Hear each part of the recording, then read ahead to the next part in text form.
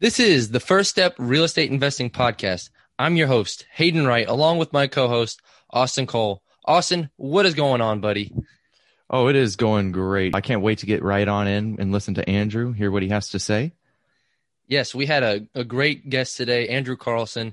Talks a little bit about his foreclosure, about his 12-unit apartment complex, and his mentor. All around, just a great guy. Great first guest. Best first guest we could have asked for. So without further ado, let's get to today's show. All right, Andrew, happy you're here. So, hey guys, thanks for having me on the podcast, Hayden and Austin. Oh no, yeah, man, our very pleasure. happy you're here. Yeah. I think this is going to be a great show. Very excited to learn more about you and what your path is right now. So, let's go ahead and get started.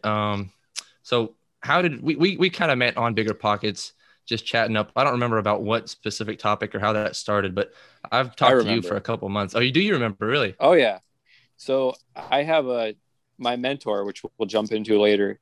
So we're both from Minnesota, my mentor and I, but he owns, I want to say like 600 or 700 apartment units down in Houston, where you guys are from. Oh wow. And you had posted about how to protect yourself basically with your finder's fee. You know, if you find a deal that you can't do yourself, how do you pass it on to somebody else, but protect, a finder's fee or get your cut, which was really interesting because I was having the same issue at the same time. I had found this crazy off-market deal. It was a huge deal. And I'm like, there's no way I can even begin to, grasp this thing on my own.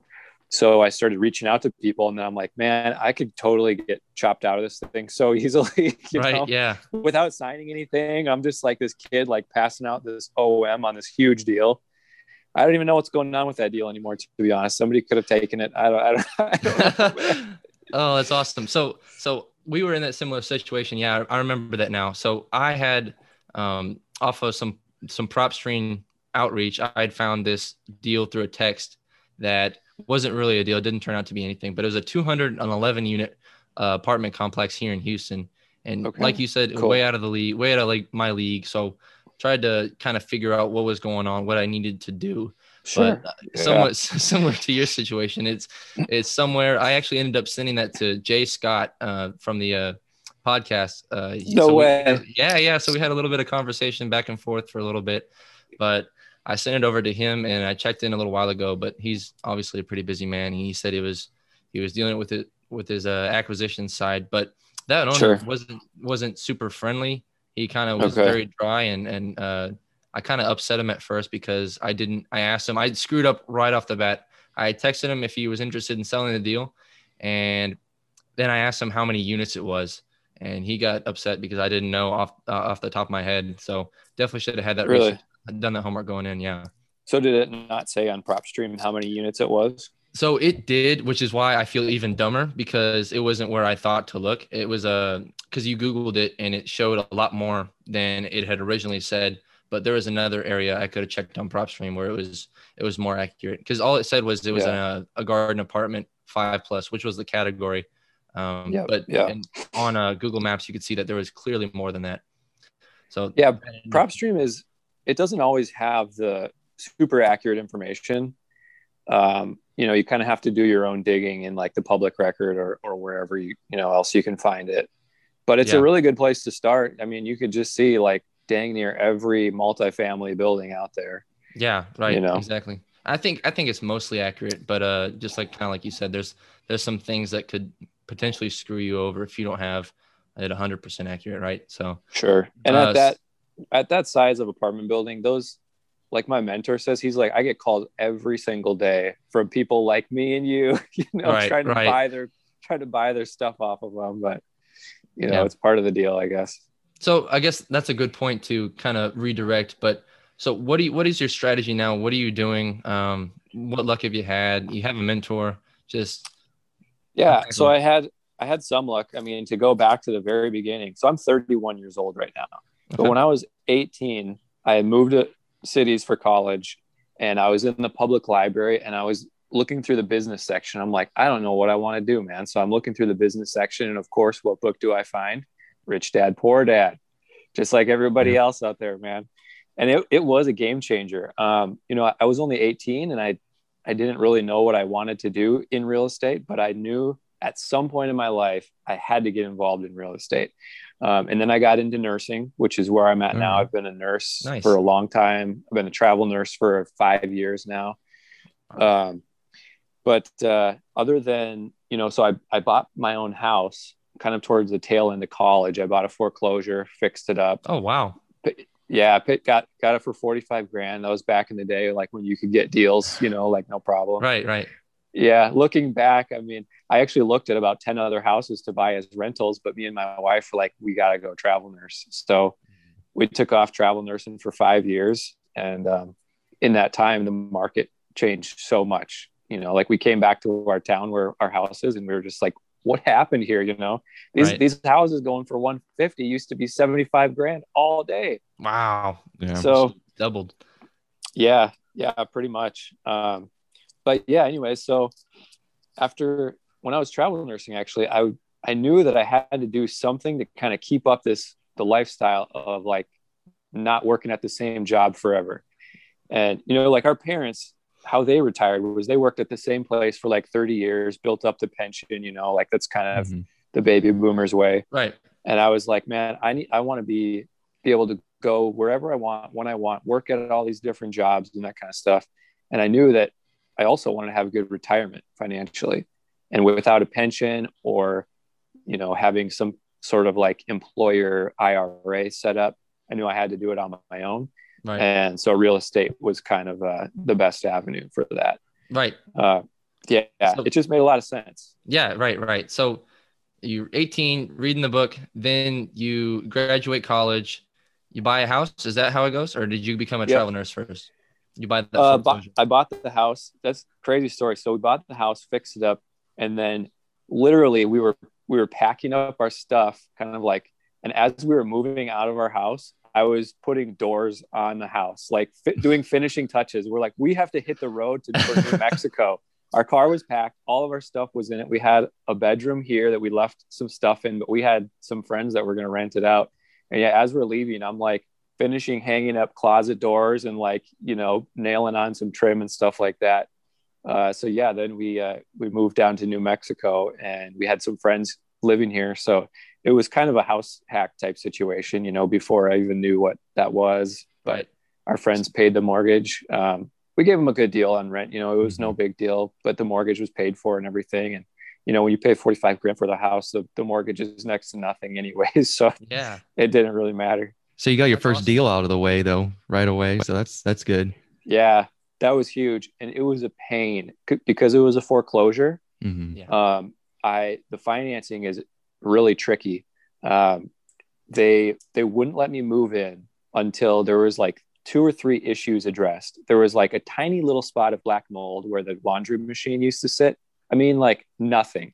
And then there wasn't a handrail on the front. And I'm like, that's totally fine. I can do that. You know, I'll do that. And then what? This thing is financeable then? And they're like, no, it's got to be a licensed contractor. So I get roped over for like $2,500 to cut out a piece of drywall and put in it, you know, replace some drywall and put a handrail on the front of the house, just to make it financeable, you know, which was ridiculous. But it was a long haul, man. Doing the paperwork, I had to go through a couple of different lenders because I don't know, they just didn't want to touch it, and I didn't have income history, and I didn't have a ton of money down. So yeah, it was a huge pain, but it was totally worth it in the end. Yeah, no. So how did you find this deal? Craigslist, really? All right. Yep. Awesome. And so the deal with these HUD foreclosures is that any agent can list them. It's not like a regular market deal where like an agent will get exclusive listing rights to it. So the guy who listed it was a real estate agent, but he was kind of just like a scrappy, just starting out kind of guy like me. And so it was funny. We actually broke into the house. We couldn't get in for some reason. So we like broke into the house to look at it. I just found it on Craigslist. He had like listed it, you know, for whatever reason. And I still talk to that guy every now and then. He does rentals and all kinds of stuff. Oh, pretty cool awesome. guy. Yeah. That's awesome. Yeah. So you found this deal from Craigslist, And this is around what age? Like 22, 23? Yeah, probably 23. 23. So maybe 24. So first rental property. It wasn't intentionally rental at the time, but at 23, that's pretty impressive. And I'm assuming, do you still have this deal today? Do you still have that? I'm sitting in it right now, man. Are you really? Awesome. Yep. That's cool, man. I'm in the basement right now. That's great. I just built a garage this summer. That was pretty fun. Did all the work myself or with my buddies and my dad and stuff. Oh, that's cool, man. Didn't have a garage, so we added the garage. It cost me about $15,000, I think. And I probably added like $35,000 in value to the house. So wow, it was a nice little value add. Right. So what did you take out to have a garage? Is this a separate garage or in the backyard? Yeah, it's detached. Gotcha. Oh, that's cool, man. So I'm looking at a house right now with my fiance. We're getting married in May. Austin's getting married in the beginning of June. So pretty much back to congrats, guys. Appreciate That's it. Sweet. Yeah. So we've been looking at this one house for about 3 weeks. We put in an offer 3 weeks ago, and this guy's being super sketchy and he won't get back to us. But it was for like $250,000, and I feel just so dumb putting in an offer that high. And then hearing your story about finding a house for 45 and fixing it up, dude. It's just a sign of the times, man. There's nothing you can do about it. I know. It's just the way that it is. And I don't know how it is in Minneapolis right now, but everything in Houston, in the outer side where we are, the sort of the greater metro area, it's just so hot, and then the house hits the market that day, and then the next it's gone. It's crazy right now.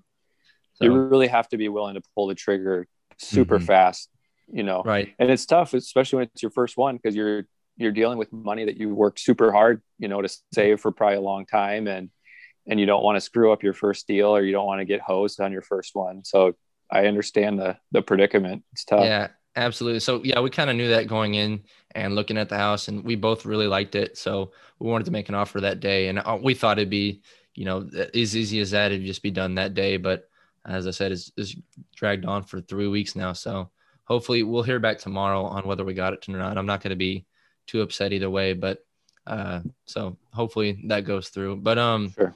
So you're still living in that house right now, correct? Yeah. What have you done since then? Are you still just looking, or where are you going now? Well, I bought a 12-unit apartment in August. No way. Last year. Yeah. That was a pretty cool deal. It took a long time to get it across the finish line, but so in 2018 is when I kind of was like, all right, we're sort of circling moving home, we're thinking about it.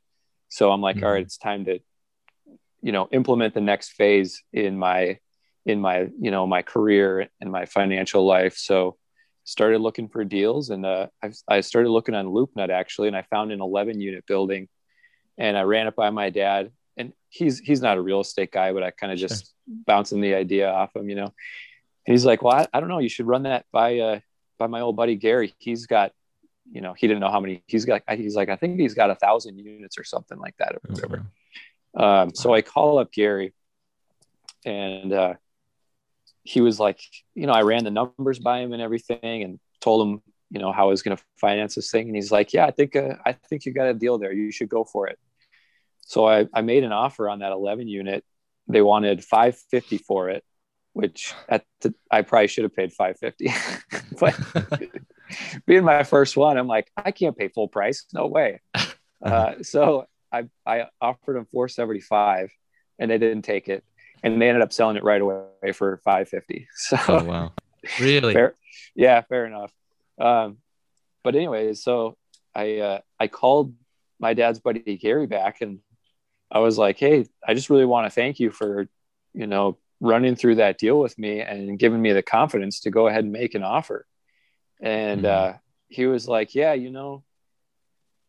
some people will want to, but they just never will, And I kind of got what he was saying. It's like, he basically was saying like, good on you for just trying to jump in, And anyways, I kept talking to him. We probably talked for about an hour, and I had asked him, a couple of times if he ever sells any of his stuff. And he's like, no, I don't sell, He's like, I've always been told the one who wins is the one who holds the longest.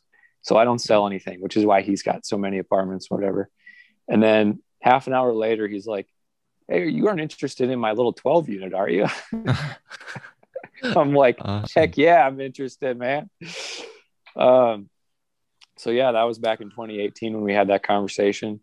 And so he wanted 720 for it.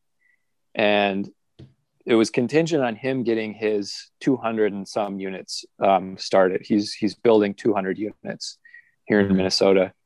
And the city that he was building this 200 units in kept kind of dicking him around and stalling and making him pay for extra permits and like dragging their feet and stuff. So it took him 2 years to like get this thing permitted and ready to go. And he's broke ground. I know right now, I don't know if he's going to keep going with the lumber prices. He might hold off for a year, but yeah. So it would have been last summer, 2020 is when he finally got that one going. And so he was then ready to sell that to me. Okay. So what was his reason for selling? Because he just told you, never sell a deal. The winners are the one who's hold on to it. So what happened in his mind there? Was it just a distressed property, or is this he just wanted to help you out, or how did that go? Well, a little of both. He saw somebody young and ambitious, and him and my dad have known each other since they were kids. And he's known, like, he lives right next to my parents, and all my cousins and uncles and whatever, they all live there, and they all have a good working relationship. So that was part of it. But I think he was just tired of it. It's right next to his house, and he was still managing it himself, other than just the caretaker that lives there. And when I talked to some of the tenants, they were like, when I bought this place, they'd be like, "Oh yeah, Gary was just here snaking my drain the other day." And I'm like, this dude has like 2,000. He's got like almost 2,000 or over 2,000 units now. And he's still stopping by to snake the drains and pull the quarters out of the laundry machine. That's pretty impressive, honestly. It is, dude. It's got the passion. Dude, he does. He's a go-getter. And then it was a good time for him because he could 1031 exchange it into his new property. Yeah. Awesome, man. So this is now your complex, right? Yep. What are rents at? What is the plan for this? You're just going to hold on to it? I think I'll hold on to it. So the one bedrooms right now are going for $675. The 2 bedrooms are going for $725. We kicked out one person in December. They were bad people, and we did just a super light renovation, and I got that one rented out for $825. So $100 more a month. Wow. I talked to another local investor in the town, and he was pretty sure that I could get $100 more across the board. And I'm like, dude, no way, not in this town. And I put that thing up and I got $825 for it, like no problem. Wow. No kidding. So I kind of have this predicament. Like, I think I'm going to raise the rents $50 on everybody across the board. I don't think anybody will move because they're still getting a pretty good deal. But if they do, then it's totally fine because I have the opportunity to go into their unit, clean it up, fix it up a little bit, and then get the rent even higher, Right. I first, in the next probably month or two, I'm going to start doing the common areas though, new carpets, fix up the laundry room, just make it look nice, Sure. So makeup. Yeah, just exactly. Nothing too crazy. It doesn't need any like heavy rehab. I'm not going to like get into kitchen counter cabinets and countertops. Right. Maybe some trim here and there, paint, new bathroom fixtures, that kind of stuff. Like, it's pretty cheap to make it nice. Because renters don't at that price range, they don't really care about granite countertops. Like, they just want to make sure the space works for them. Right. Yeah. Right. That's the most, and it's clean and whatever. Right. And I think that's important, not, over rehabbing for the area it's in. And just because I know that a lot of people get in over their head with some of the rehabs they're doing, expecting to get more value than is possible. Right. So I think that's pretty wise of you to do. So now, how did you finance this deal? Was it owner financing? Nope. I tried to get him to owner finance, but kind of with the 1031, he's like, no, I can't, I can't owner. If he was just selling it straight up, he would have for sure. But with the 1031, you have to actually sell the property. So I had to get creative. I put 10% down So I put 72,000 down. After closing costs, it was like 82 or 84,000. And then the bank took a second mortgage out of my house, or basically like a lien or whatever. So they got second position on my house just as collateral. And then my dad had to get involved too. And he put $30,000 into a 2-year CD with the bank. Holy crap. Yeah. So you got creative. Very creative. And the only reason that worked is because my dad goes to church with the guy that owns the bank. Oh my gosh. That's awesome. That's awesome. Dude, everyone has these stories. They're like, oh, I had to call 15 banks to get financing and stuff. Yeah. My dad's like, you should call my buddy Randy. He'll do it. Oh man, your dad sounds like a man I want to meet. He seems to know everybody important. The thing is, he's like, he's not a hustler. He's just a farmer, and he's just always a good, honest guy. Just a good, honest guy. Right. And you don't realize how important just being a good guy is. Yeah. And that's honestly a really good lesson to take into your real estate practice, is like, just get a reputation for being a good guy, and people will want to work with you. They'll trust you, they'll want to do deals with you, be transparent with people. And it'll take you a long ways. It might not seem like it at first, but in the long run, it pays off, to be honest and transparent and be good to people. And not only that, your tenants will be good, hopefully back with you if you're being good to them. Totally. Yeah. Be good to your tenants. That's another good one. Cause they just like to pay rent more. I gave everybody for Christmas last year a $15 gift card to the local gas station. And I got thank you cards back. Really? Thank you. Yeah. Saying thank you for this, so it's like $15 per door. I don't know. It was like $150 or something like that. But you just, it helps create the relationship, Absolutely. And I think that's going to be huge when you ask for more in a couple months or however long. And I think they're going to be willing to pay that because they like you, and people only do business with people they know, like, and trust. So I think that they definitely have that relationship with you just based on you telling us that one story alone. Yeah, it'll help a lot. And their rents haven't been raised in over 2 years. So they, I think they'll be understanding. It's due. Yeah, it's due for sure. Right. Plus I'm making it nicer and managing it a little tighter and keeping a closer eye on it and stuff. So right. And I've heard so many things about how to raise rents and different Bigger Pockets books, different podcasts. So I think there's a lot of different methods to that. I know that I'm sure it'll go well. So Gary, you've mentioned him a little while ago. Is he your mentor? He's my mentor. Oh, awesome. So this is a relationship. Name. That's a fake name, by the way. All good. We're not going to press you for a real one. I don't want to disclose his name.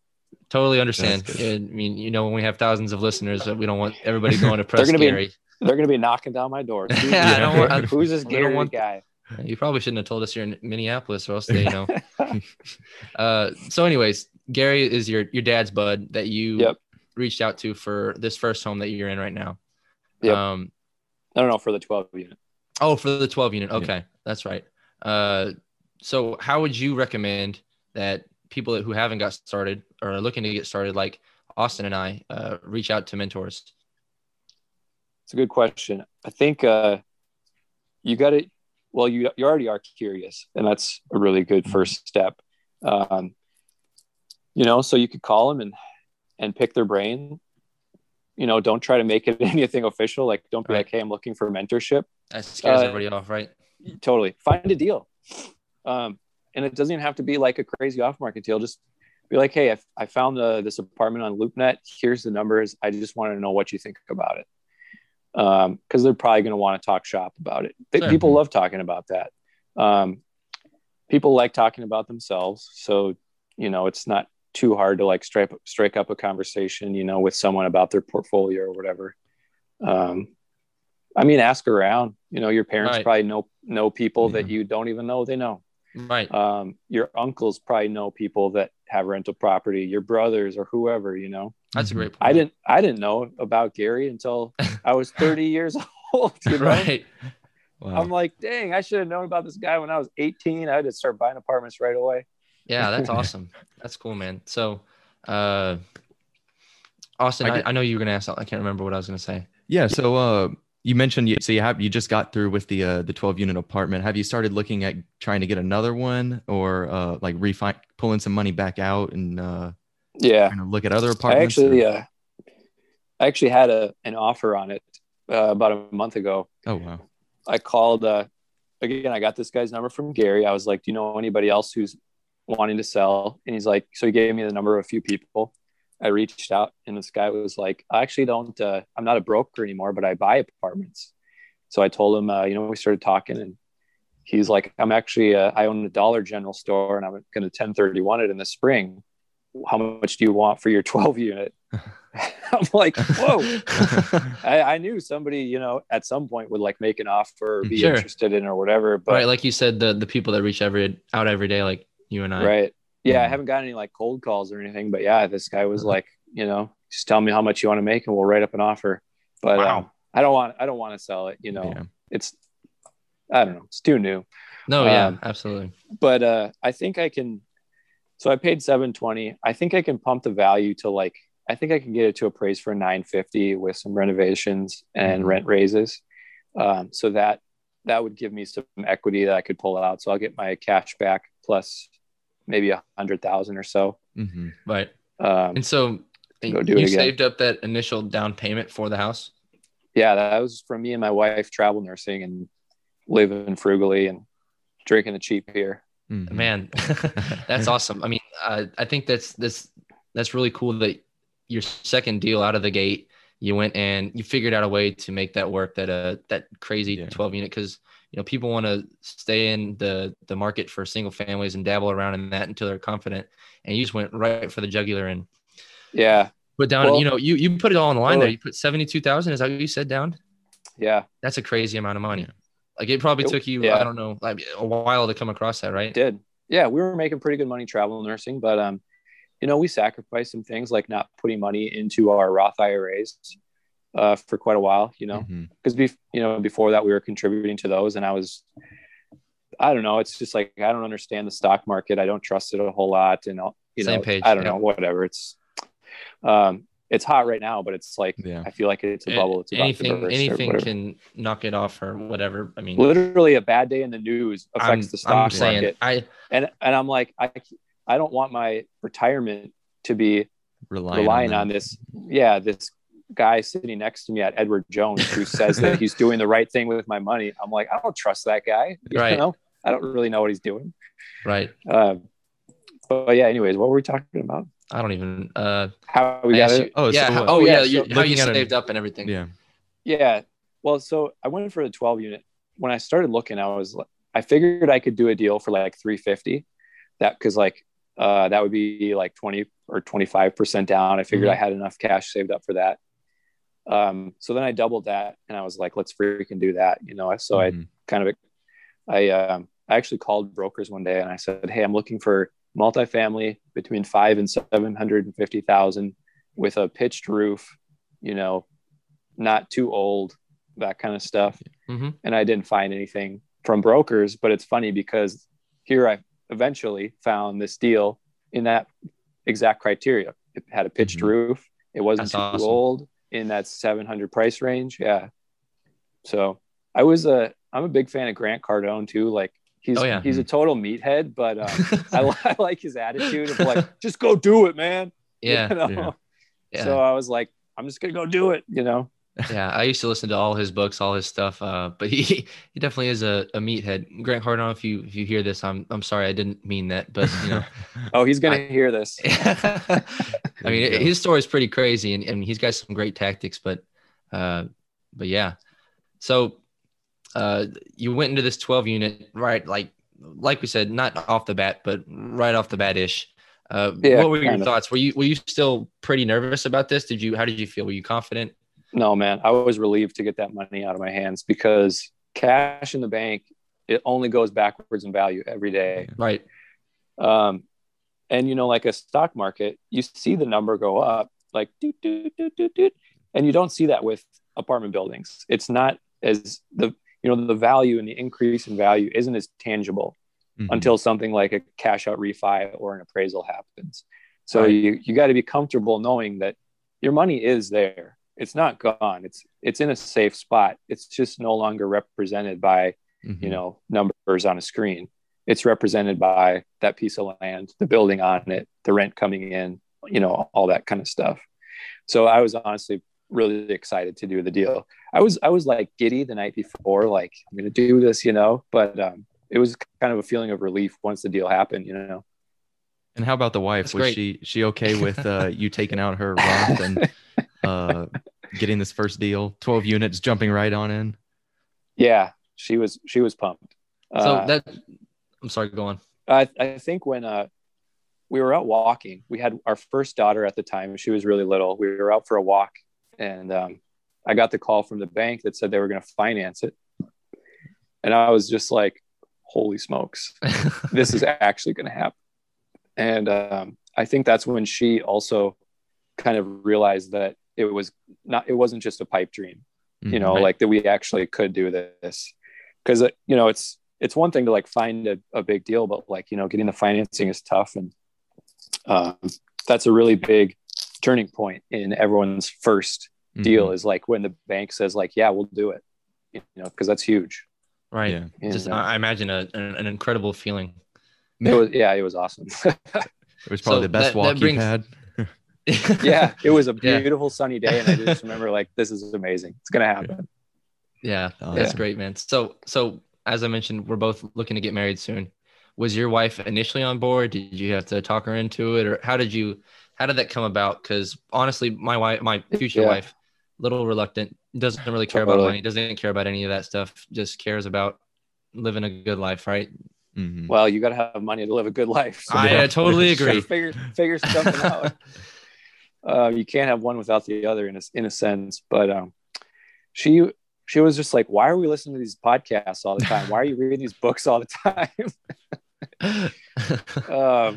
So I mean, she supports my dreams and everything. So in that sense, she was on board with it. Yeah, she's pretty easy going. So she got on board with it eventually. Yeah. And we're not like, okay, so we had like $100,000 in the bank, but what is it doing? It doesn't do anything for you. Right. I could have bought a used Lamborghini. You could Yeah. get one of those. Right. But what is that going to do? Right. But what is it going to do? Like $100,000 is a lot of money to save up, but it's not going to change your lifestyle by any means. Right. Or it could, but it's going to be gone right away. I could have bought a new pickup truck. Those are like $70,000 for a nice new pickup. Right on. So it was like the money is just sitting there. We have to do something with it, because we're not spenders. We're not going to spend it on something, garbage or whatever. So right. So you had that money in your account, and for me personally, I'd be obviously worried watching it leave, but I totally understand what you're saying about how you wanted to deploy it and it made you more nervous. It just sitting there and doing nothing. Right. So I think that's totally an important mindset to have when looking at it that way. Cause obviously I've saved up a little bit to put a down payment on this house I'm going after now, but I think I'm most scared to see that number leave. And of course that's for something that's not going to make me any money. Like this was making you money. It's essentially that used Lamborghini, like you said, being that not even close, man. A house, even if you don't get a screaming deal, like you're buying a house, right. It's much better than a used Lamborghini. So you don't think I should, you don't think I should feel too bad for it? No, man. It's just a number. It goes away, but it's still there. It's hanging out in your house with you. That's right. All. It's in the walls. Right. It is for real. Yeah. And you can grow it by making your house nicer, Right. The only way you're growing that money right now is the 0.001% interest you're making on it. Yeah. And every day you go into work, and you sock a little more in there, you're still going to go to work. You're still going to have that income, but then you can build equity in your house. Right. So perfect. Moving forward, like what's your future goals? I know you have this deal now. Are you thinking about the future? Or are you focused more so on this right now? So I'm kind of doing both. I've got one eye on the apartment and one eye on the next deal, which isn't there yet. I don't have another deal. I'm looking, but I would like to be doing this full time in a few years. I think maybe 30 more units, maybe even 20 more units, 32, 36, 40 units, I think would be enough. My wife is staying home right now with the kids and getting her master's degree. So it's like, we're pretty frugal, but like, I can't quit my job just yet. Yeah. Like we still need that income and and all that. But I think that's once my wife is working, important. And she has her degree and she's got a good job. then, I could probably spend a little more time on the apartment and a little less time at work, and, kind of just pursuing that a little more. Because it isn't like super steady income. I mean, it's steady, but it's not enough to, justify quitting my job just yet. Yeah. So. Right. I think ideally that, at least I can't speak for Austin, but I would like to be on the same path that you're on now, living frugally, saving the pennies, and then just being able to retire young and just be able to be that financial freedom that you're talking about now, just having enough to support what you really want to do, Totally. So, and, I've talked to a lot of people with a lot of money, and it doesn't, at some point, like, it doesn't do anything for you. Like, you get to a point where you're living comfortably, and then beyond that, it's all just extra, so you don't need like a ton of money to, like, I mean, unless you want to live like Pitbull, like Mr. Worldwide, like be taking yachts around the world. But, like, for the average guy like you and I to live a good life, it doesn't take it, thousands of apartment units to do that or whatever. Right. But, all right. Well, Andrew, we're getting kicked out in less than a minute, it says here, but I could talk to you for hours, because everything you said has just been so interesting and helpful. We'll have you on episode 2. Yeah, we next 40 minutes. Yeah, I definitely would love to have you back on once we know more of what we're doing, can have more structure. I think it'll reach more people, but we really appreciate you being on, and I definitely want to keep up with you and keep us posted on that deal. All right, guys. Thank you for listening to episode 1 of the First Step Real Estate Investing Podcast. We apologize for the Zoom cutoff there. We're a little too cheap to purchase the premium version. Yeah, it was pretty abrupt, but I think that's a good reminder to keep it nice and short, nice and digestible for all you listeners. But honestly, I could have talked to Andrew for several hours just listening to all his stories and pulling as much knowledge as I can out of him, because he just was such a great first guest. Everybody, if you could, just go into the Bigger Pockets forums, give him a shout out, let him know how great he did, because he's just a true rock star. Very, very blessed and honored to have him on the first episode.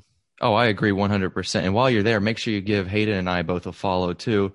And as well as, if you could do us a favor and like and share our podcast right here, we really would appreciate it. Get the word out. We're just starting out episode 1. We hope to be many more episodes in the future. Yeah, absolutely. Sharing and liking and subscribing would do wonders for our channel, so especially early on. So we'd really appreciate anything you guys could do. I think that's pretty much it. Austin, you ready to get out of here? Yep. This is Austin Cole, signing off with Hayden Wright.